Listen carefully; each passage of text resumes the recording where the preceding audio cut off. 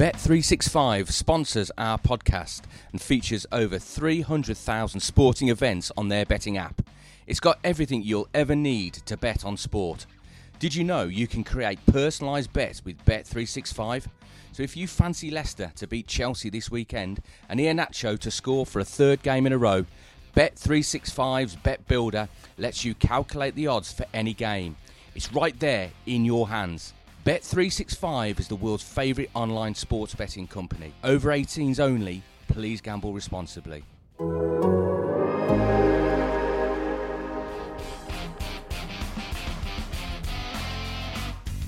Well, welcome to 5,000 to 1, the Athletics Leicester City podcast. And unfortunately, we were hoping to be reflecting on a potential trip to Wembley, but after the defeat, the last gasp defeat at Villa Park, it's not to be. And I'm sitting opposite the last Leicester City captain to raise a domestic cup above his head, Matt Elliott, who was at Villa Park last night as well. Matt, desperately disappointing, wasn't it, for Leicester? It's been 20 years since Leicester got to a major cup final, and we thought this was going to be the end of that barren spell, but not to be. Yeah, unfortunately, that's going to remain the case, that stat you just mentioned there, for at least a little while yet. There's still the FA Cup to entertain, but yeah, hugely disappointing, wasn't it, for a number of reasons, really. When you look at the two legs as a whole, I mean, you've got some stats in your mind, unbelievable. Leicester had about 43 efforts on goal in the two games. I think they had 12 on target. The keeper's had a blinder in both games, hasn't he, in Ireland? And when you look at Villa, I think Villa had 4 shots on target in both legs, and they scored 3 goals. Yeah, it's not a bad little ratio, is it? And, you know, in some ways, you have to hold your hands up or tip your hat to Aston Villa for that. They went to try and do a job in both legs, didn't they? And they approached the game in a manner which suited them at this moment in time, and they pulled it off. Leicester just, for one reason or another, didn't quite have enough. You know, when you look at it, those stats you just mentioned, you know, you could say Leicester weren't clinical enough, ruthless enough, which I think is an element of truth. To an extent, I think not played into Villa's hands, but I think they allowed them to hurt Leicester a little too easily at times, really. You know, in particular, last night at home, you know, on that right-hand side of Leicester, Villa's left, their main danger area, or danger man in particular, Jack Grealish, assisted by a target, caused them all sorts of problems, particularly in the first half. And they paid the price for it, really, didn't they? You know, with the goal that Target got, and I just thought it was avoidable in terms of employment of personnel. Like, there was no one on that right-hand side. Villa were constantly using it as an outlet. But many things transpired, didn't they? The VAR, or lack of decision there, bizarre one. I'd love to know the truth on that, exactly what happened. We'd like to look into that, whether they were looking at the wrong footage when they first reviewed it. It seemed the way, didn't it? Because the screen, you know, the screenshots that I saw was they were referring to the incident that happened about, 3 or 4 seconds later, which wasn't a penalty, quite clearly. The first one, I have to say, and the majority of people I've spoken to are in agreement, and it's not just with your blue tinted glasses on, that was a penalty. And well, in the current climate, it certainly is, isn't it? His hands away from his body, took his hand was up there. You know, I know you got to put your hands somewhere. Don't get me wrong, but they don't have to be 6 to 9 inches away from your face, up that high. You know, it was an unusual position to have your hands in, and for all intents and purposes, that was a penalty. Would it have gone in or not? I don't know. Unlikely with the form that Nyland was in, because he was exceptional, wasn't he, for the second game running. But Villa hung in there, and I don't know, you just got the feeling it was going to be their night, really. I know that's probably easy to say in hindsight, but Leicester went close many times, but not close enough. And just little things, like there was one tackle in the first half. I think Leicester had a shot. 2 Villa players blocked it. It looked like it was going to go off for a corner. It's 30 yards, it's travelled from the deflection, hit the corner flag and stayed in play. Villa picked it up. Just little bits. I'm thinking, is it going to be like that tonight? And proved to be the case. Well, I've wrote in my piece, which will appearing on the Athletic website, that at no stage over the 2 games did I think that Leicester City were outplayed. No. But I thought last night at times they were outfought. That little bit of desire just to travel that extra yard. I mean, Demarai Gray to close down El Mohammadi's cross in the last minute of the game, and then Ricardo getting caught under the ball a little bit for Trezeguet's finish at the back, and then obviously the first goal as well. Do you feel that? I mean, obviously technically Leicester are a more talented side than Villa, but I think their desire shone last night. Yeah, it's certainly a gritty performance, wasn't it? Over the 2 legs, really. They set their stall out at the King Power, but it wasn't just backs to the wall, though, was it? They always did carry that little bit of down threat, the left. They did, didn't they? Particularly down the left, yeah. Primarily through that man Grealish, but there was an energy, sort of an aggression, or a purpose about their play in both legs. They weren't just shutting up shop and hoping to nick one.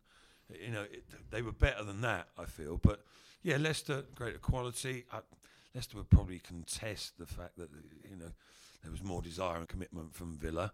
Maybe it was just the style of play that sort of accentuated that, maybe. But overall, there's not too much to complain about. But you just feel it's a missed opportunity. I mean, semi-finals don't come around too often anyway.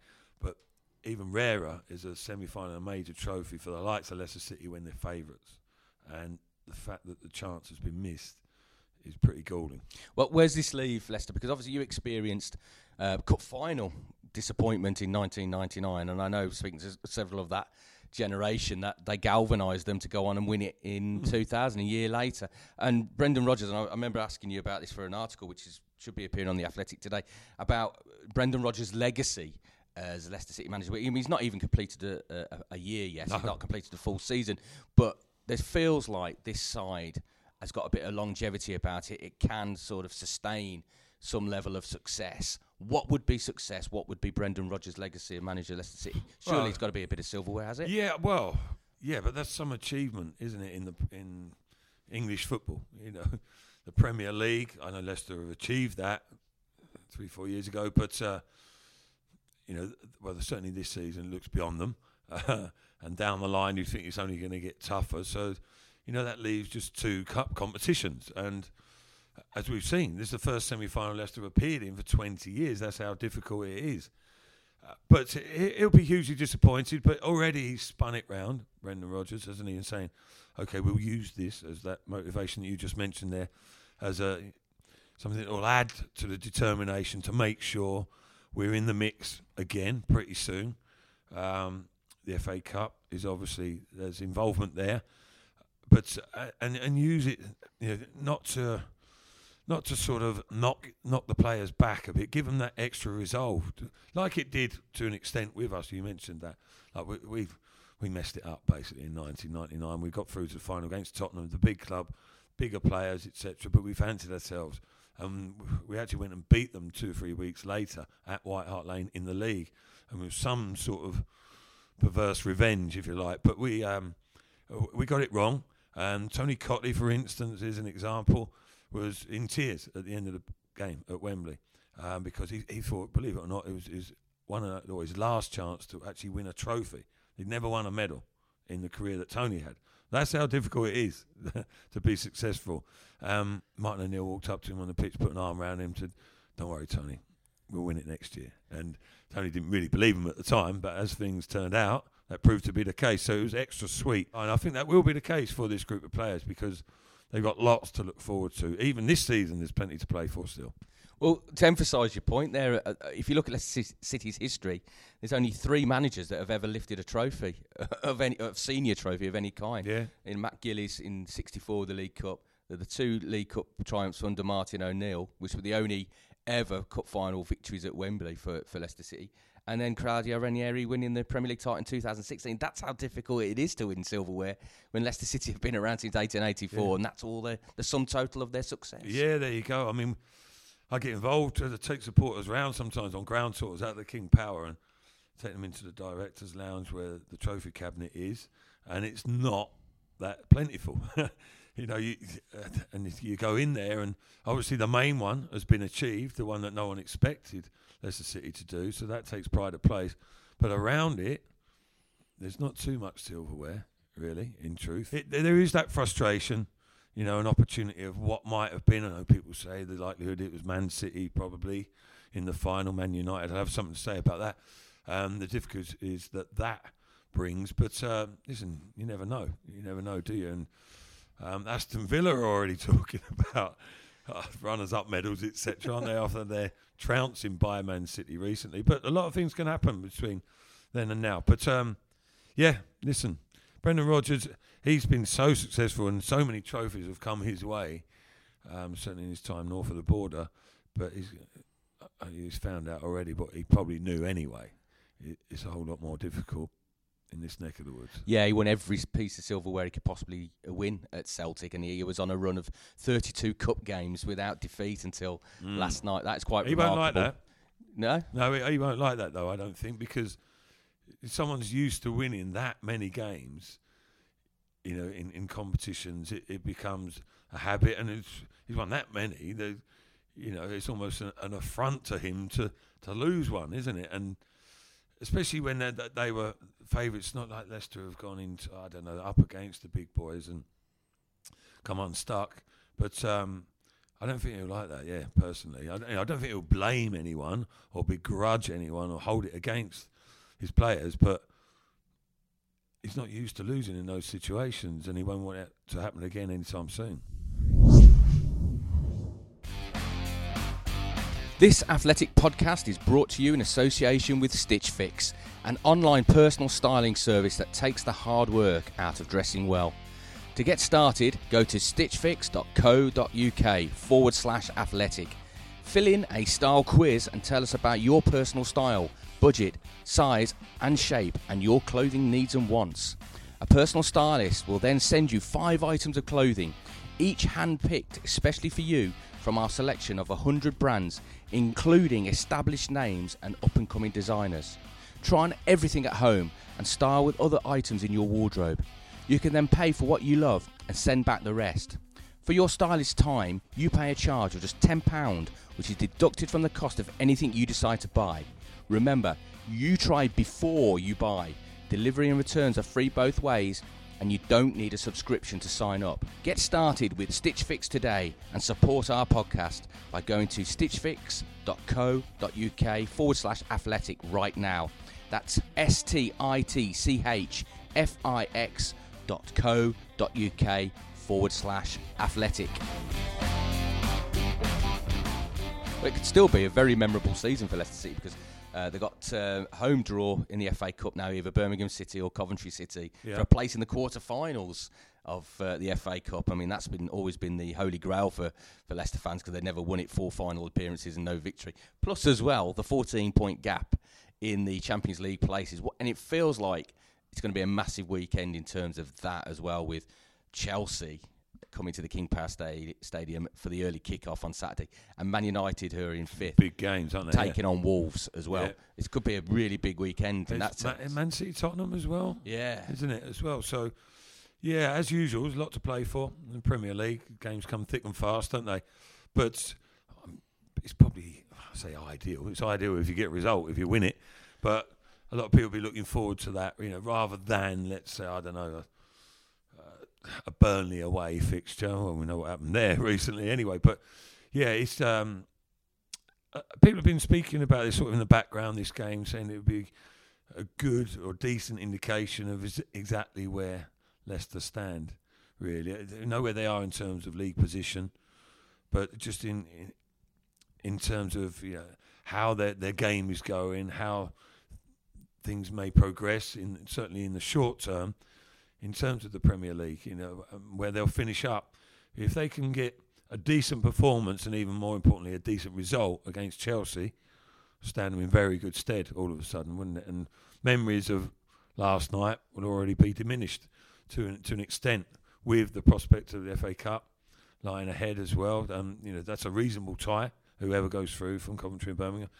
But Chelsea, that their form is indifferent. They can be very good, can't they, on their day, but they're also inconsistent and they're beatable as well. So it's got all the makings of a real feisty encounter, isn't it? But it's not necessarily Leicester to Chelsea that City fans are worried about, or Foxes fans, it's Leicester to whoever's in fifth at the time. Yeah.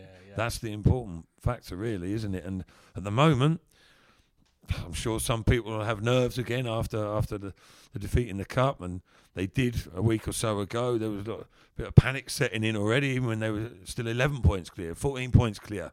It's a hell of a gap. Yeah, you can't see them losing that now, really, and having a massive decline. I mean, I think the last Leicester side really to have a huge decline like that was the Peter Taylor side of 2001, when they won one of their final 11 games and lost the other 10. It's going to take something like that, but there were reasons for that then. Yeah, you were involved, weren't you, around that time? That's one of the reasons, because I was part of the team. But I was going to say, joking aside, but part of that element of that is true. I wasn't at my best, as were quite a few of the players weren't. All due respect to Peter Taylor, he didn't bring in the right players, style of play, etc. Everything starts to go on a slippery slope. These players are too good for that. The manager's too good for that. About him, haven't they? Yeah, that's not going to happen again. So I'd like to put Foxes fans' minds at rest in that instant. I mean, don't get me wrong, European Champions League football is not guaranteed at this moment in time, but I don't really see it going wrong. And there's some talented individuals in there that did perform particularly well, I thought, last night. James Maddison, Harvey Barnes as well, these youngsters. I mean, the learning curve they're on at the moment is quite steep. Yeah, I just Harvey, I know him personally. I know his dad, played against his dad on a Boxing Day once, years ago, and long story, but I thought the game was going to be called off for Scunthorpe against York. It was. Thought the game was going to be called off, so I didn't prepare myself professionally, shall we say, and I paid the price for that. We lost 5-0 and Paul Barnes got all 5. I was marking him, but, so I learnt the error of my ways in that instance. Anyway, quick sidetrack, but Harvey, he's got so much raw talent, hasn't he? And he's a powerhouse. He's a strong athlete. He can terrorise fullbacks, as he did on occasion last night against Villa. But, just still very much developing, isn't he? He'll bring that consistency to his game. But I think there's a special player there in the making. But he shows flashes of it. You know, it's just waiting for it all to click into place, aren't you? But Maddison's quality player, I like him. Central is his best position, I think. I think so as well. He hasn't, last night. He hasn't got that athletic ability or power about him that Barnes has. You know, if you had Barnes and Maddison mix that into one player, then you are talking, aren't you? But he's so he's intricate with his play. He's intelligent, isn't he? Good body movement, lovely touch, great awareness. Maddison, you know, he's a super football talent.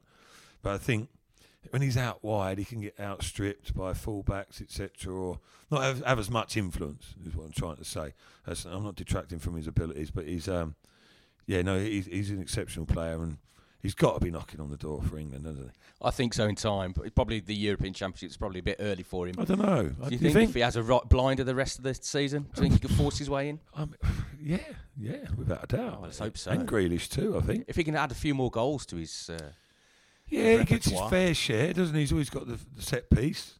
You know, he's always got free kicks. He can throw that into the hat as well, can't he? But no, I think maybe not starting, although he wouldn't let anyone down. Yeah, absolutely. You mentioned there about recruitment, the importance of recruitment during the Peter Taylor era. Now we're coming to the end of the January transfer window. Leicester City haven't signed anybody yet. They're still trying to get somebody in before the deadline. The two names that keep being mentioned, Yannick Vestergaard at Southampton and Ben Davies at Preston, the two defensive options for them. At the time of speaking, there's nothing particularly close at the moment. Yeah. But they want to get somebody over the line, don't they? Seems that way, doesn't it? Even if it's relatively short term.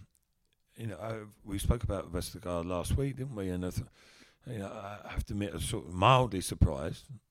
I didn't think he was the type of player that maybe Leicester would be looking for. Not that there's anything wrong with his play, but it seems that there's definitely been inquiries made for sure. And they need that extra cover. Don't know. Wes Morgan, 36 in the week.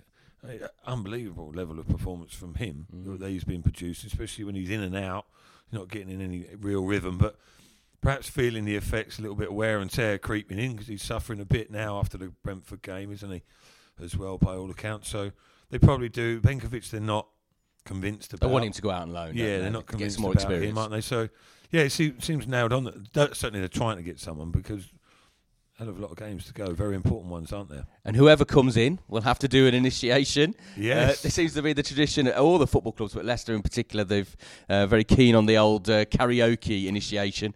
But you've experienced some rather different initiations over the years, haven't you, Matt? But I certainly have, yeah. I mean, to be honest, I don't remember ever getting called up to do the old karaoke singing, which is thankful for everyone. With your voice. Oh, just a bit of Barry White, maybe. That was it. But the main one that sticks out in my mind was my time at Oxford United when I went down there, which was a hilarious scenario. It happened many, many times with many different players. But basically, any new player coming to the club got an initiation ceremony from a gentleman called Terry. His surname escapes me for some reason right now, but he's a right old character. He's an amateur dramatic society member, okay, and he's a big, chunky, scary-looking individual, right? And so, anyway, the story is, in my case, turn up for training, first day in there. I knew the goalkeeper, Phil Whitehead, who'd been at Scunthorpe with me, and he liked a night out.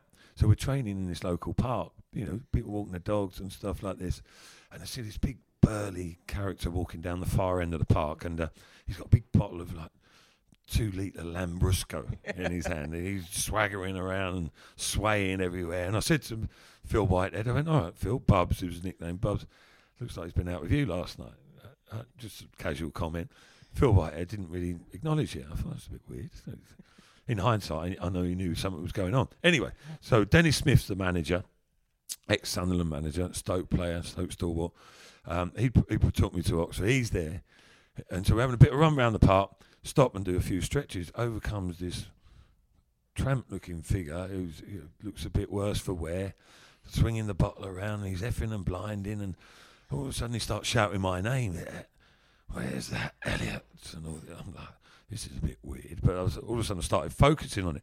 The lads have sort of split away from me. Before I know it, he's like zoning in on me, swinging this bottle in and around me. So next minute he went, right, prepare to die. And I'm like, what?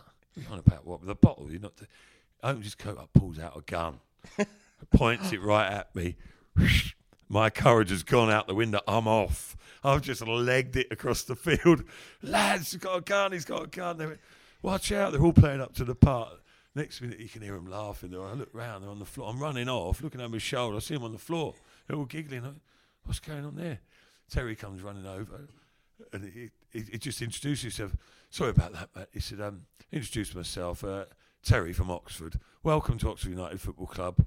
Pleased to meet you. I was like, you bugger. Well, it might be the end of that initiation ritual, shall we say, but it's also the end of this edition of 5,000 to 1 as well. Don't forget, all the Leicester City news is on the Athletic website and app, and join us again next week when Matt will be regaling you with some more stories from his time as a professional footballer. Thanks for joining us. We'll see you again next time.